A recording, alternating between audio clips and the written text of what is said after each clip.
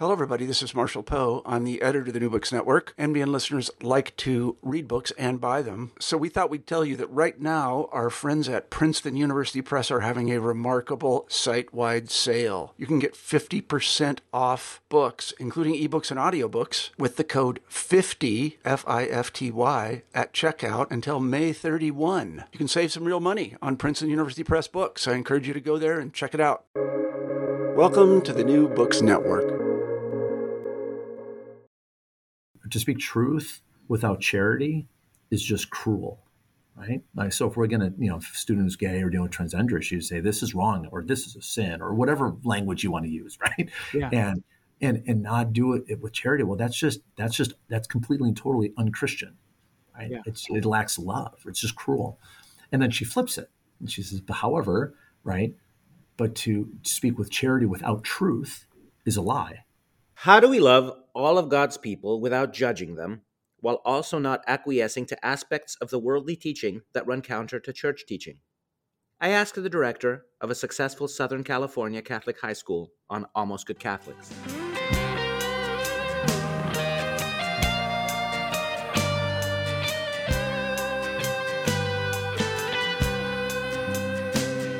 Welcome to Almost Good Catholics, a conversation about theology and apologetics. I'm your host, Chris Odinietz, and I will be asking interesting people who've thought about the big questions to share their conclusions, to explain what we know, how we know it, why we think we know it. I hope this format, in relationship and dialogue and back and forth, may help us approach the truth and have a really good time doing it. If you want to take the conversation a step further, I invite you to please email me at almostgoodcatholics@gmail.com. Rich Meyer is president of J. Sarah Catholic High School in San Juan Capistrano in Southern California. He's held that post since 2012, so about 10 years now. He started as an English teacher in Spain, and then he taught Spanish and English in Illinois, and then he was headmaster at Northridge Preparatory School in Niles, Illinois. He has served on a number of nonprofit boards and is currently the board chairman for the Duc in Altum Schools Collaborative. He and his wife, Anne, have 8 children, all of whom have graduated from J. Sarah or are in the J. Sarah pipeline as current or future students. Welcome, Rich. Thank you, Chris. My pleasure. Do you have a funny joke or funny story to share?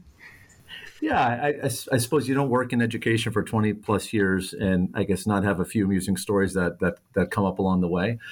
So maybe not a joke that begins with a priest, a rabbi, and an imam, but I will share with you when I was back in Chicago, I was running, as you mentioned, I was running an all boys college prep school, and I got a call one morning from the head of our sister school, the all girls school on the other side of town.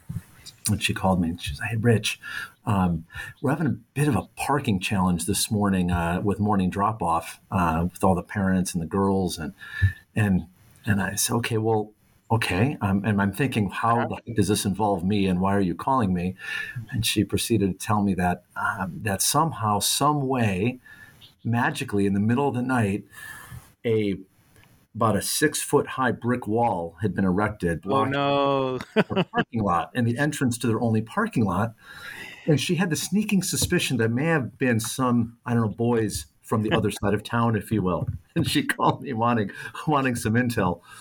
That's great. So I brought all the senior boys into our gym and had a conversation and asked them some questions, and they sort of sheepishly aren't making eye contact with you. And I've been around teenagers for a long time. A lack of eye contact often is a direct symptom of truth, or the inability to admit truth, right? Mm-hmm. So they basically all but confessed with their body language, and I said, "Okay, guys, on the record, I cannot condone what you just did, but off the record, this was a brilliant, brilliant prank." And so I just said, "Hey, all we got to do is we just got to make this right. So whatever it's going to take, I need you guys to go and just make this right by the girls' school." And there's another story, and maybe if there's another point in the podcast, I can share with you follow up number 2 to that initial prank that revolved them making proper restitution, but not without getting an additional prank in. But all right, that's my story. That's a good story, and I don't imagine you have a wrecking ball sitting in the gym just in Correct. case. Yeah. Correct. All right. Well, we'll find out before the end, I hope. All right. Sounds good. We'll leave our listeners hanging. Exactly. So, okay, you were in Spain. I'm a historian of early modern Spain, and especially the 16th century. So I love to go to that place. One of my favorite places in the world. Where were you in Spain? So we lived in a town that probably many people haven't heard of called Jaén with a J, and it's in southern Spain, a region known as Andalusia. People have maybe heard of in the States Andalusian horses. Andalusia, as they'd say in Spanish, is just sort of one of the regions in Spain that is, when you think about iconic Spanish culture, you think about flamenco dancing or sevillanas and bullfighting and, great wine. All of that sort of is in that southern region of Spain. Has a lot of Moorish influence. Even the name Andalusia comes from a Moorish prince. But I taught we lived overseas early in our marriage, and I taught English at obviously a Spanish-speaking private school, just had a really, really great experience, and that actually was really impacted the entire trajectory of my life, unbeknownst to me at the time. From just looking to do something interesting for a year while we still had a fair amount of flexibility when we were young, and our oldest was only 1 year old at the time. Right. But that's set our whole life on a trajectory that's been super, super interesting. So. Yeah, beautiful city on a hill. I've never been there. I've been to Seville a couple of times, but I've never been to Jaén. So fun fact about Jaén, Chris, is that it's the world's per capita, it's the world's foremost olive growing region. Yes. So people think of Italy as, but the Jaén, Spain, the province of Jaén produces the most olives per capita in the world. Okay. Yeah, there you go. Great. Okay, so you run J. Serra, which I imagine is named for Junipero Serra. Correct. Right? And tell us about your school. If you look at the website, I'll put the link, of course. It's gorgeous. It's a beautiful website, beautiful school, beautiful buildings and football fields, and it looks exciting. Tell us about the school. How many kids are there? How much does it cost to go? What do the kids get there? When was it started? That sort of thing. So the school was founded in 2003. So this September will mark our 20th year. We at present are really blessed to be in what we would define as sort of our capacity enrollment at the school, where we're right about 1,300 students. I like to say I think the sweet spot for our school is 1,250 to 1,300 students, and over the last few years in particular, we've been really, really blessed with a lot of demand for what I like to call sort of our formational offerings for young men and young women on our campus. I think it's becoming more and more attractive to a lot of families for a lot of different reasons. But what's interesting about the school, Chris, is that we're also in terms of being a Catholic school, we're also an independent Catholic school, and so what does that mean? We're not owned or run by the diocese in our case, the Diocese of Orange. Although we operate with the blessing of the bishop, and we can only call ourselves a Catholic school by the blessing of the bishop. So we're not rogue or doing something unauthorized or unapproved. But that just means for us, we have a self-governing board of directors, and it provides the school an opportunity to be really nimble and really autonomous, while at the same time also being faithful to the bishop here in our diocese. And it looks like you have a lot of clergy, or at least a few clergy. Are they Dominican brothers and sisters and friars? Yeah, so we have two religious orders that are I think really instrumental in our school's culture, Chris. Since our founding, the Norbertines, which is a beautiful group of religious here in Southern California. And many of your listeners may have heard of the Norbertine priests, but they're out of St. Michael's Abbey here in Silverado Canyon. So they've been with us since day one. So they provide chaplaincy services to the school. So they'll celebrate our daily masses that we have on campus. They'll celebrate our all-school weekly mass. They'll be available for confessions on a quarterly basis for all of our students. They'll help out from time to time on retreats. And then we also have our 4 Dominican sisters from Mary Mother of the Eucharist out of Ann Arbor, Michigan, that we were blessed to have them join our school community about 4 years ago. So we have 4 full-time sisters who teach in different departments on campus for us too. Yeah, I had a really nice interview with a fellow named Father Joe Horn, who's at that Norbertine Abbey. Sure. Yeah, I think Father Joe's been out on our campus a couple of different occasions too. Yeah. Did you guys stay open during the pandemic? We did. Yeah, we did. For that alone, I think you're probably going to be very popular. Yeah, I think that, talking about sort of an acceleration too with demand for the school, I like to say that I think the school's flywheel was spinning pretty well prior to COVID. But I think our response to COVID, and that also it ties back to the blessing of being an independent Catholic school. In the time, like we were in a spot where we had to, for example, if you're in a public school district and you saw public schools think through this all over, try to work their way through these challenges all over the country, is that you're not also dealing with just one school or one school community. You're dealing with a multitude of school and school communities, and how do you have a blanket response to something that needed a very particular touch, depending on the unique situations of the school and the family and the students and the staff. So being in this independent school model, I think particularly in moments of great challenge or crisis or opportunity, to spin it positively, really, really has benefited us, since the day of our founding to, here we are almost 20 years later. So how much does it cost to go to the school? So our tuition for next year is right around $22,000. Okay. That's not crazy. Well, it's funny you say that. It's funny you say that, Chris, because it's interesting. Things are all relative. So if you were to take JSerra and pick it up and plop it on the East Coast somewhere in DC or New York or Boston, this would easily be a $40,000 or $50,000 education. And the cost of living here, at least in Southern California and Orange County, isn't all that much different than in some of the cities that you'd see on the East Coast. But that being said, for whatever reason, and I'm from Chicago, so coming out here about 10 years ago really struck me that the cost of education for a place like JSerra was similar to this cost of education that we were charging families at the smaller all boys school that I was a part of back in Chicago too, but on a much, much more massive scale. But that's about where we are, about $23,000. And who are the kids who go there? How many are Catholic? What is the faith formation like? How much time are they in religious formation? How often do they go to mass? That sort of thing. Sure. So about I would say about just shy of 60% or so of our students are Catholic, which sometimes surprises people, Chris, when you look at the school from the outside looking in and you see, and I'll go into this in detail in a little bit, but the different kinds of things that we offer as a Catholic school, whether it is our Dominican Sisters on campus or all school weekly mass or our theology program, et cetera, people are always surprised to see that the percentage of our student population that find themselves as Catholics is just hovers around 60% or just shy of that number.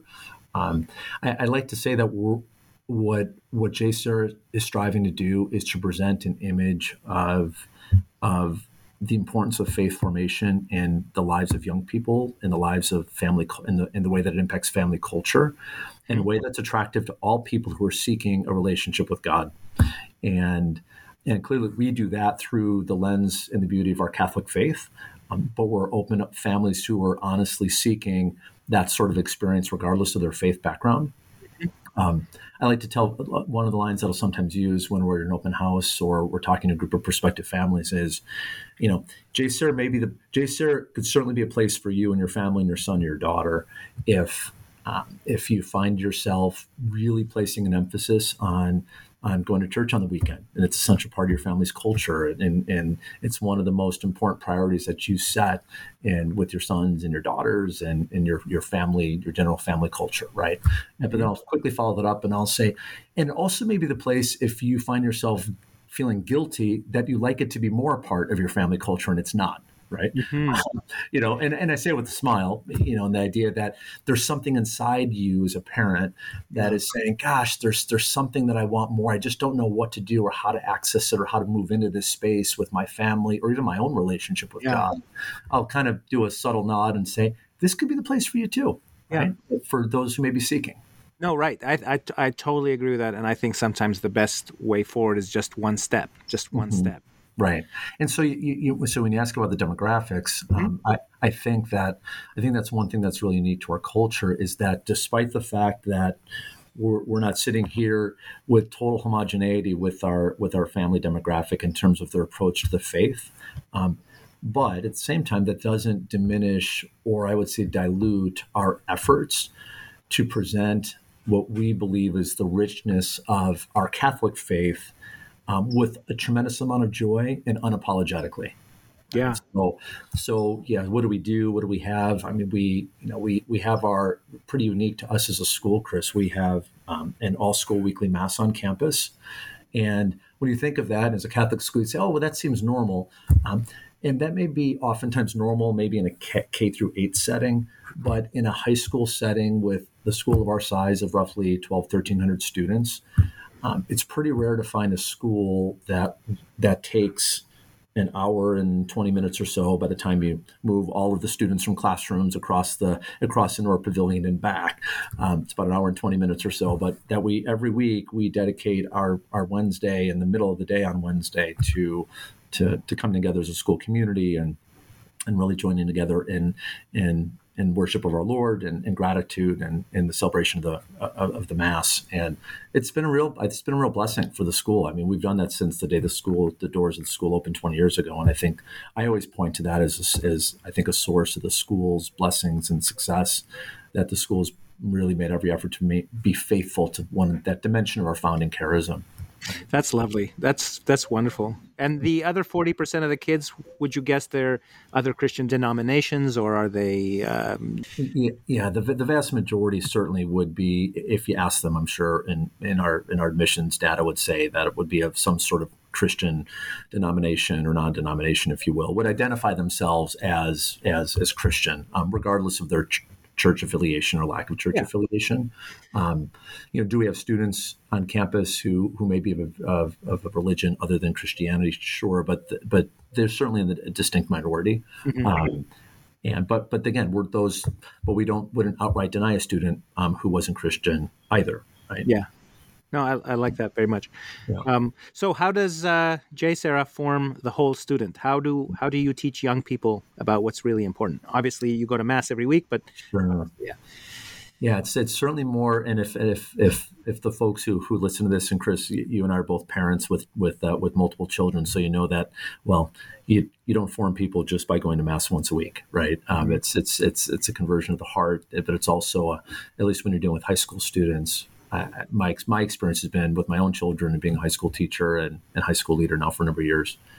It's also helping it's also cultivating their own use of freedom and helping them to understand that, listen, faith isn't something that's an obligation. Right? This is what we're trying to do here at JSerra is present the faith in such a beautiful, joyful manner and invite you to participate in that this becomes your decision to accept that invitation.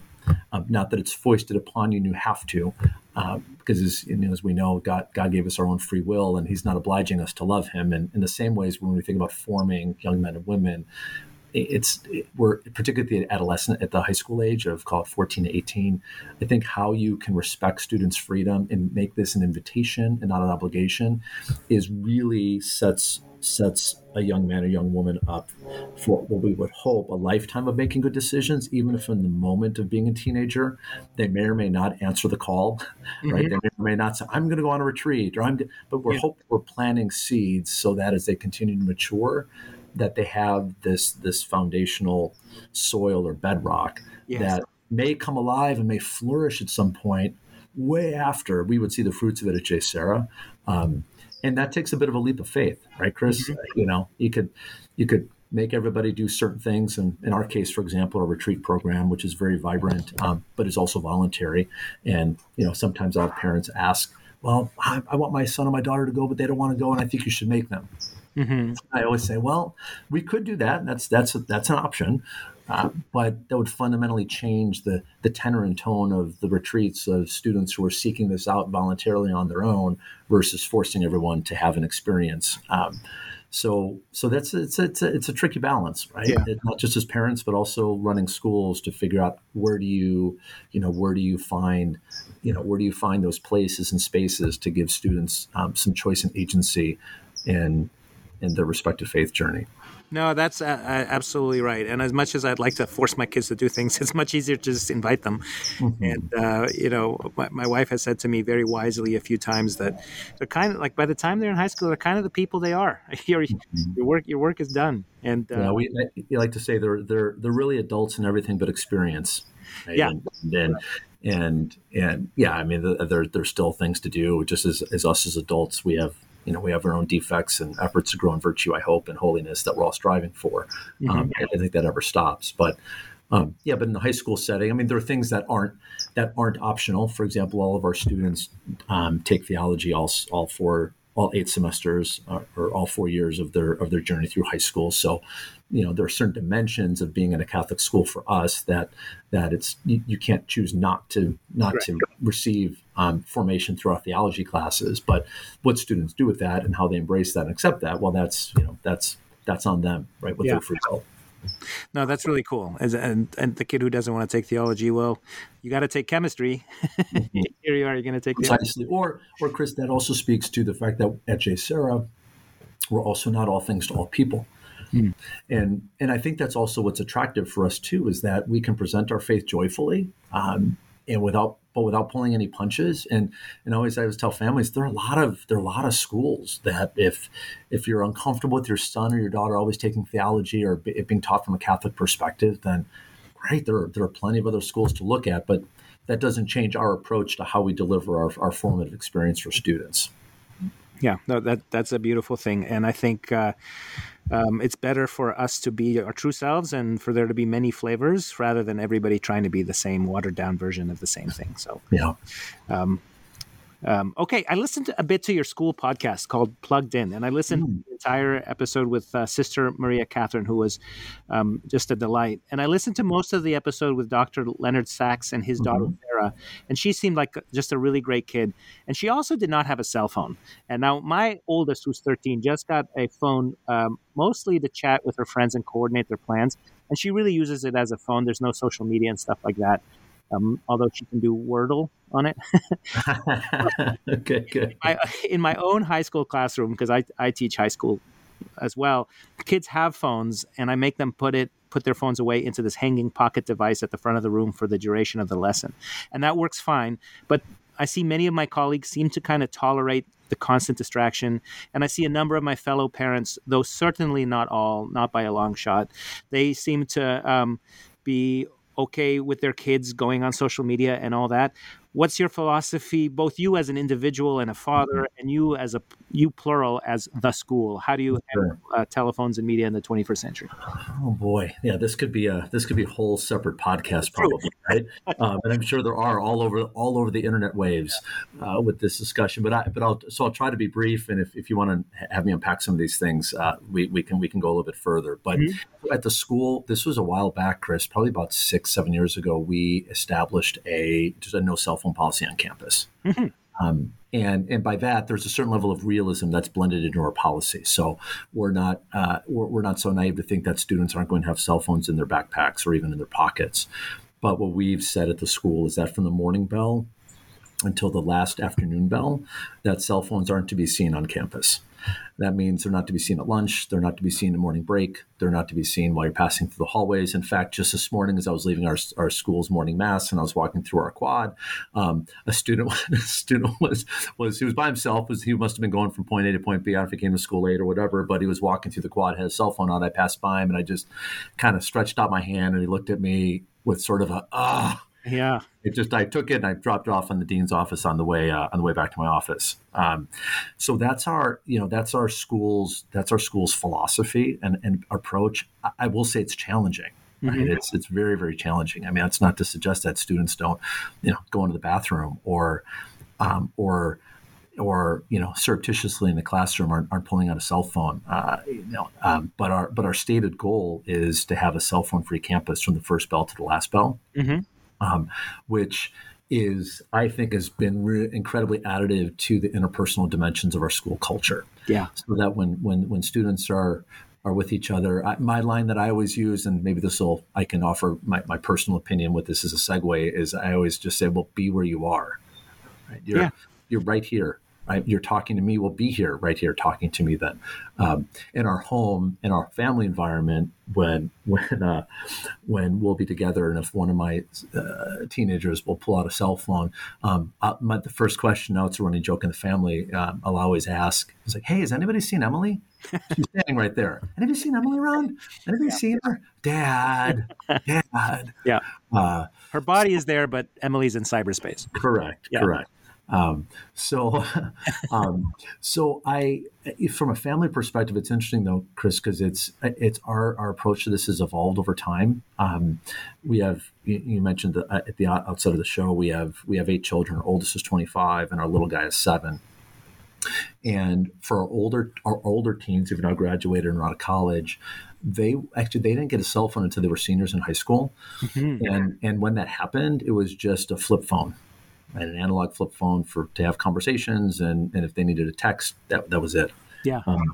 By the time Meyer number 4 came up through the pipeline at JSerra, and he just graduated last year, really by the time he was a sophomore, junior, it became really challenging, purely from a practical perspective, for him not to have a cell phone that enabled him to be part of group chats. Check homework online with teachers that were posting it on the school's web portal. He was involved in some leadership opportunities at the school, and we really try to push a square peg into a round hole and sort of keep him with the sort of the analog flip phone concept that we did with his older siblings. But I really saw it being a challenge for him just to function as a high school student in the 21st century without a device. So we, with him, and now with our succeeding children too, we've given them a cell phone, not a flip phone, but what we would just define as a smartphone when they entered into high school. But that's just required us to be incredibly vigilant as parents. So we use a program called Custodio with a Q on all of our kids' devices when they're in high school. And they're not allowed to have social media on their devices, but they can use it for group chatting, use it as a camera. Yeah. Build their bevy of contacts in a phone that links to their Gmail account. I mean, so it gives them some flexibility, but what we're trying to do is help train them to use the phone responsibly. And if there's an app that they need, then we have a conversation about that. To be frank with you, Chris, it's not perfect. Frankly, I love the era when my older kids just had a flip phone and it was really simple. I feel like I've not just running JSerra and a husband to a beautiful wife and a father of 8 children, but I'm also the chief technology officer for a small firm in my house as well. So, to be honest with you, it's a real pain, and you can see why parents don't even deal with it because it requires a lot of effort. But at the end of the day, I think it's important. It's worth it. Yeah, I totally agree, and I think you are, walking that razor's edge where you are allowing the kids to participate in their world without being cut off, but you're also, being their guardian and shepherd and all. Right. We just simply say like all phones have to stay in the kitchen. So I just leave. I forget my phone. I'm not really into it that much. So I just plug it in the kitchen. But for my daughter, if she wants to text with her friends late at night, she has to sit at the kitchen table and she can do it. And, she's at this point, she's going to stay up later than I am because I'm tired. But 100%. Yeah. And it's us when I was a kid, I would stay up late talking with friends late at night. I just remember those like, those cords, those little coiled cords you would play with it with your, that was plugged into where the receiver plugged into the phone. And like for kids today, we say like when I was your age, the phone was in a place. You had to go to the phone. Yeah, or you'd be hanging out in the hallway, sitting on a chair in the hallway for 3 hours, with the cord stretched as far as you could go, totally comfortable. But that was the only way you could talk and find some sort of privacy by, stretching the cord out as far as you could. Yeah. Okay. Here's perhaps my most interesting question. Do you have gay students, and do you have transgender students? And if so, how do you think their experience is at the Catholic high school in the 21st century? Yeah.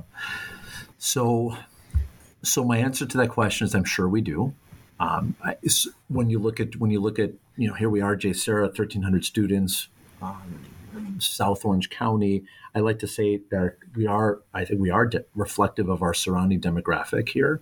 And so I think it'd be pretty naive, probably for anybody of running any school of this size of any kind across the country, to not think that they don't have students who have same-sex attraction, identify as gay, or are see themselves or dealing with transgender challenges or ideology, et cetera. So I'm sure that we do. This is my quick answer to that. what do we do with given our Catholic cultural context here at the school? Mm-hmm. How do we work with these students?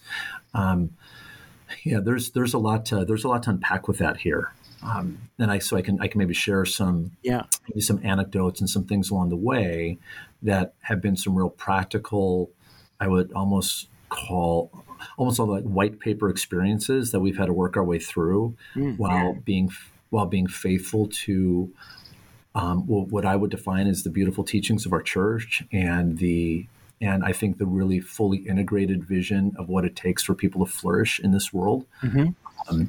And given all the gifts that God has given us, and human sexuality certainly is one of those beautiful gifts that He's given us. And to reconcile those things with some teachings of the church and our faith that are really difficult, and especially doing so with teenagers, you can only imagine, the challenges that exist. So a couple of things. Okay. Well, let's start with the fact that do we have gay or students that would identify as transgender on our campus? I'm sure that we do. We have made an active decision, though, as a school, that we don't have affinity groups on campus. So we don't have sort of an LGBT or whatever phraseology you would want to use for groups that may exist on other school campuses, public and private, or public and private, and even Catholic at other institutions. We don't have those groups on our campus. You mean as a student club? As a student club. Or as a way to identify oneself? Correct. Nor, frankly, Chris, do we have affinity groups which would be codified in some sort of a student club construct for other affinity groups as well. There's no photography club, sci-fi club? So there are in terms of interests, in terms of activity interests, but there aren't in terms of sort of, I would say, cultural ethnicities or things that would go and serve to distinguish and I would say in some ways maybe erode at the unity of the common bond that we all share as sons and daughters of God. Right. There's no Greeks or Jews. Correct. Right. Okay. Correct. There's no Black student union. There's no. We have about 50 international students on our campus, right?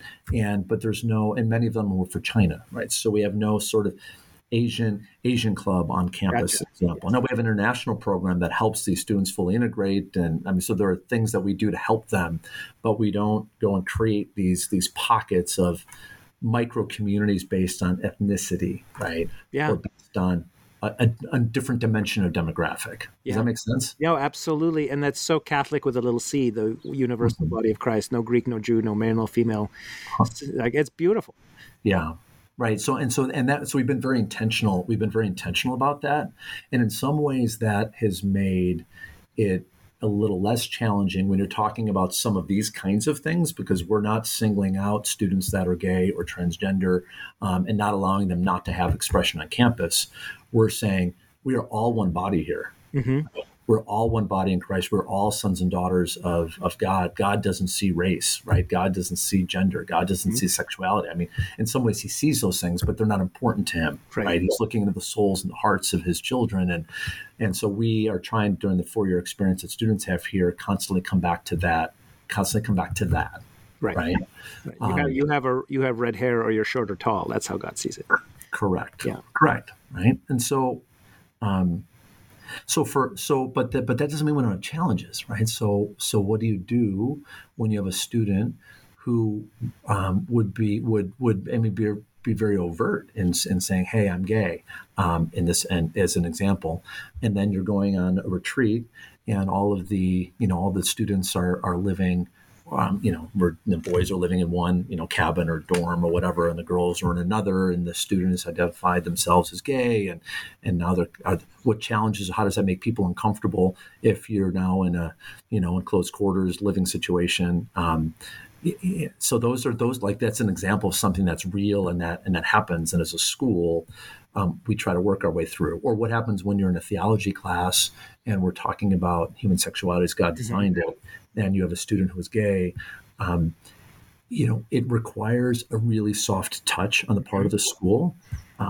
In fact, about when I came out here about 8-9 years ago, over a period of time, we wound up really we want to bringing in a number of teachers in our theology department, and many of whom are still with us here, still almost 10 years later, specifically with this in mind. Like, how are we hiring, particularly in the realm of theology, people who are capable of demonstrating what and teaching clearly and articulately what the truth of the church is, but in a way that is rooted in charity, ultimately. And even the best person doing that still could have a teenager walk away saying, well, I feel offended, or I don't feel loved or accepted. But we're kind of trying to bend over backwards to make sure they're always speaking truth first and foremost, but doing so in charity. Mm-hmm. Right. That's very beautiful. That's I wish I saw more of that. Where, because I think it's very easy to become dogmatic, especially as a teacher. I'm a teacher. It's very easy to say, well, the way it is. And I think your gentle, your soft touch, as you say, is... We're trying. We're trying.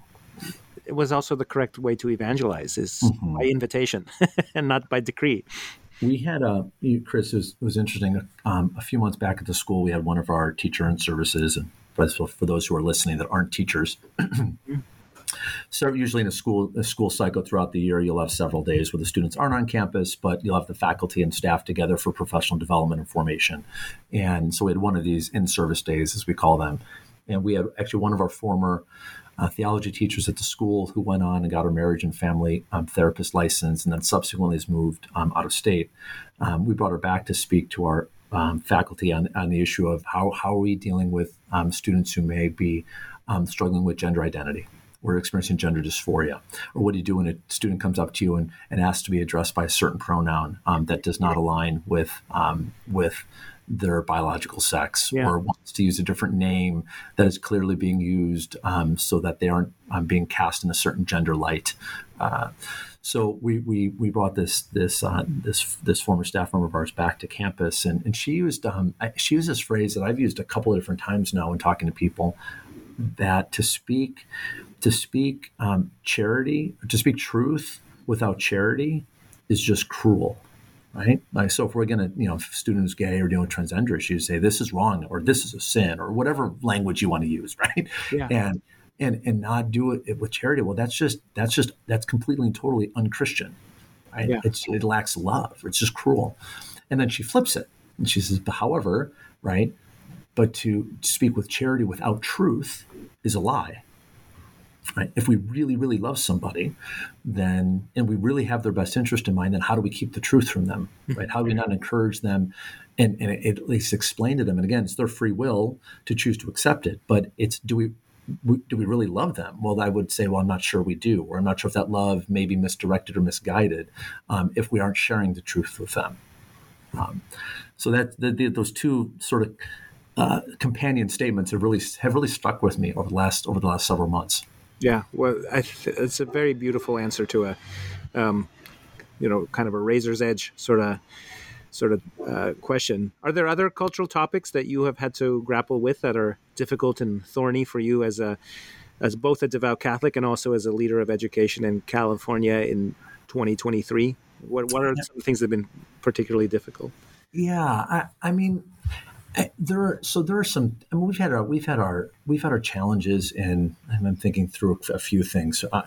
For example, every 4 years during an election cycle, it can always be challenging because the certain political motives will be ascribed to the school from outsiders looking in, and as a school, we'll always say, listen, the school isn't. We're not.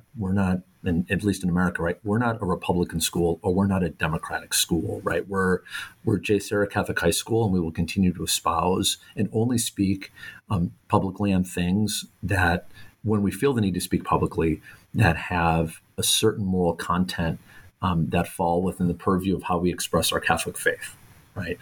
But too often, even when we do that, sometimes motives can be ascribed, well, you're getting political, and we'll say, well, no, we're not getting political. We're just speaking certain truths of our faith, and we're not speaking about backing candidates or talking about telling people how to vote per se. Mm-hmm. But we're just emphasizing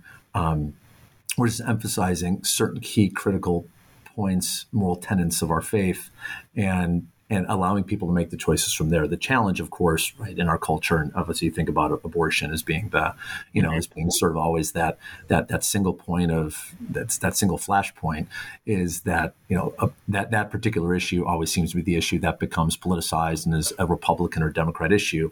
But again, from a Catholic perspective, this isn't a political issue. This is a moral issue. Yeah. So that's an example of something as a school, because we see that we believe, at least the JSerra expression of our Catholic faith, right, is that those are very clear principles that we uphold and are proud to uphold in terms of the sanctity of life. Mm-hmm. And I find that it's good for Catholics to say, yes, we oppose abortion and we oppose the death penalty because that straddles the political divide in the secular, red and blue sort of thing. Yeah. In fact, we, and some of the other thorny challenges that we've had too, really revolve, and particularly in the state of California, Chris, where is employment law, right? When you're going through, and I've been here for 10 years now, and we're always trying to be unequivocally clear about who we are as a school and what do we stand for. A number of years back, it's probably about 4 or 5 years ago now, we put together, and it's on our website, what we call our Statement of Catholic Morality. And this was an effort to be crystal clear for people, and we touch on a few different, I would say, hot button issues. But we talk about them in a positive way, right? We talk about the sanctity of life. We talk about the sanctity of marriage. We talk about the sanctity of God's creation and man being created male and female. That we found that's so important for us to keep doing and do that in every way, shape, or form, whether it's on our applications to apply for a job at JSerra, or it's on our family enrollment contracts. It's on our website. It's our handbooks at the school for parents and students and employees. It's just we've continued to be coached from people who support or do a lot of advocacy for religious liberty issues, that the clearer that you are as a school or any organization for that matter about what you stand for, the easier it will be for you to hold the line and set a certain bar of expectation for everybody that's in your community when you might need to make hard decisions. So that's also been, when you think about challenging issues that we've dealt with, it's those kinds of issues, right? It's trying to be proactive and just communicate at every step of the way. This is who we are, and we're not all things to all people, and we're not telling you or sitting in judgment of you for decisions you may make in your life or in your personal sphere or beliefs that you hold. But we're just saying, like, there's a certain expectation of what that looks like at JSerra. That's so wise. And let's just let your yes be yes and your no be no. And we can do that in our personal relationships as we're chatting with our neighbors and friends and coworkers. I think I disagree with what you just said, but that doesn't mean I'm not going to love you or be your friend. And And that's led to, and Chris, it's interesting, that's led to conversations with families, right? So you brought up the questions about gay and transgender students. So we've had conversations with families who said, my son or my daughter is gay. And we've said, well, listen, here, by all stretch and by all, everything that we will look at, there's no reason why we wouldn't accept your son or your daughter to our school. But we just need to be very clear about, this is what your son or your daughter will be hearing and learning in our theology classes. And we've had some students and families say, great, I understand. I can respect that. Or we've had some families come in and say, well, okay, and wake up a year or 2 years later and say, gosh, I'm not comfortable in this environment, right? And we'll self-select and choose to leave, and that's okay too, right? What's not okay for us is starting to sort of play with those lines of what we believe in, sort of out of a faux charity or desire to make everybody feel that every vantage point and every opinion has validity within our context as a Catholic school. Yeah. Does that make sense? Yeah, it makes excellent sense. Are there places where you have changed your mind about topics, either you personally or you as a school, where you started off one way 20 years ago and then you said, like, actually our views on this are evolving? I would say not. I mean, certainly not with respect to issues of faith or morals or how those are taught or made manifest in the school and our curriculum and our classrooms. But I would say with with respect to sometimes the nuances of how we as a school communicate action or communicate decisions with students, with parents that we are taking. So I'll give you an example. Mm-hmm. This was probably about maybe 6 or 7 years ago now. We had a student on campus during her senior year where probably maybe right around October, November, she became pregnant. Mm-hmm. And this was the first situation like this that the school had experienced. And again, I've been here for 10 years. So we hadn't dealt with this at the school since I'd come. And at that time when I came to the school, we were still a pretty young school. So this was one of these sort of first, let's put our heads together and think how we're going to respond. And I remember sitting with our leadership team talking about this and initially being on one side of this issue of how we're going to deal with this. And quite frankly, it may be best for the student to leave JSerra. Right. And again, I'm kind of putting all the cards on the table here. Yeah. But as we really spent about a good month thinking through, okay, what are we going to do? What are we communicating by our decisions? And how are we using this experience to help form our students and our families with what do you do when things happen in the world, mm-hmm. right? In real life circumstances. And as an example, in this particular case, after really spending a lot of time thinking through this, we wound up putting some policies and practices into place. And, in this particular case, for example, if a student should find themselves pregnant on our campus while a student is JSerra, that has no determination or impact on their ability to remain a student at JSerra. And in fact, in some ways it can give a difficult but still positive witness to the sanctity of life. And edify and support a young woman in making what today, sadly, is becoming a more and more difficult choice for young women to make who find themselves in this spot. Mm-hmm. So it's sort of an affirmation of life, an affirmation of our pro-life community here at the school. But we also had to work through the nuts and bolts of, okay, but that still may mean that there are certain things that this young woman won't be able to participate in. Because of her safety, because of physical limitations. And so we developed some policies and practices around that. But that's an example, right? Yeah, of that's a something like a real world, wow, what are we going to do? Does this set bad precedent if, we woke up and we had 8 young women of 1,300 students on our campus walking around pregnant? What does that do to our image? What does that do to, what we say we stand for, et cetera? But at the end of the day, as we worked our way through it, we felt, well, no, like these, students, just like adults, make mistakes, but let's contribute to a scenario that helps this young woman, what we would hope make really good decisions from this point going forward. Yeah, right? That's a perfect example. As an example of something that we've grappled with. Yeah. Well, thank you for that. So those, I have one more. Well, those are really all my questions, but I wanted to ask you what's your favorite thing about your job, and so I want you to tell us the rest of your funny story. Favorite thing about my job. I would say probably maybe a couple of things come to mind. One is I really do enjoy being around high school students, and I taught high school for about 8 or 9 years, and then I ran a school in Chicago about 6, and I've been here for 10. So if you add all those years up, we're coming up close to about 25 years. The times that I have been the hungriest for joy in my work is when I get the most distant from students on campus. And even this year, I jumped in and I'm teaching one single section of Spanish this year to freshmen, and admittedly, it's a bit of a challenge because my role, we got some big things we're trying to do at school, and then there'll be times I find myself grading conjugations of the present tense for entry level Spanish students. I'm thinking, okay, gosh, is this the best use of my time? Yeah. But I gotta be honest with you, it also fills my heart, right? It's just having that in-class relationship with students or getting to know students at a real personal level, and just to see all of the life that is still in front of them to unfold, and they don't realize it, but you as a parent, you as an adult can see, wow, there's so many ways that you can continue to grow and flourish, and play a small part of that and have that personal relationship with students, even being in a school leader role where you're more detached from that than if you are in the classroom. I still find a lot of joy in that. Right, it just gives me a lot of joy, especially this age too, because they can still be funny, but they can do really, really amazing things. Can be really accomplished in a lot of these areas and have so much talent and so much potential that it's just really exciting to be around them. Yeah.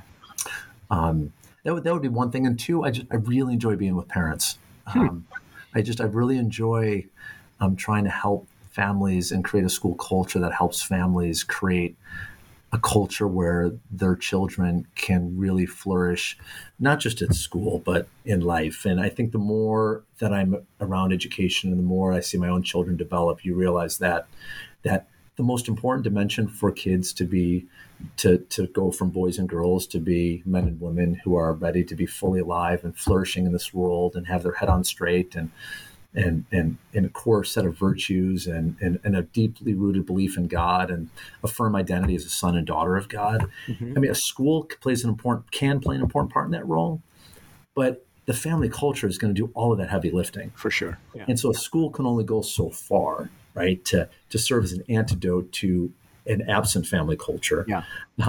So when I say I really enjoy being with parents, because I feel like that's where you really can make a big difference, right, in the lives of these kids too. It's a really good point. I don't often think of it that way, but you're right. Yeah. All right, tell us what you did with the brick wall. Oh, all right. So as we kind of bring things to a close, so we say to the boys, hey guys, I don't even know how this happens, but you just need to make this right. So I call the head of the girls' school on the other side of campus. Says, okay, we've got the guys are getting more after school today. Just tell them what they need to do. They're going to make this right. So the how the story went is during the day, the head of the girls' school, she needed to figure something out. And there was some construction crews building some houses nearby. So actually they came over and demolished the brick wall. Oh, wow. Moved all the debris themselves.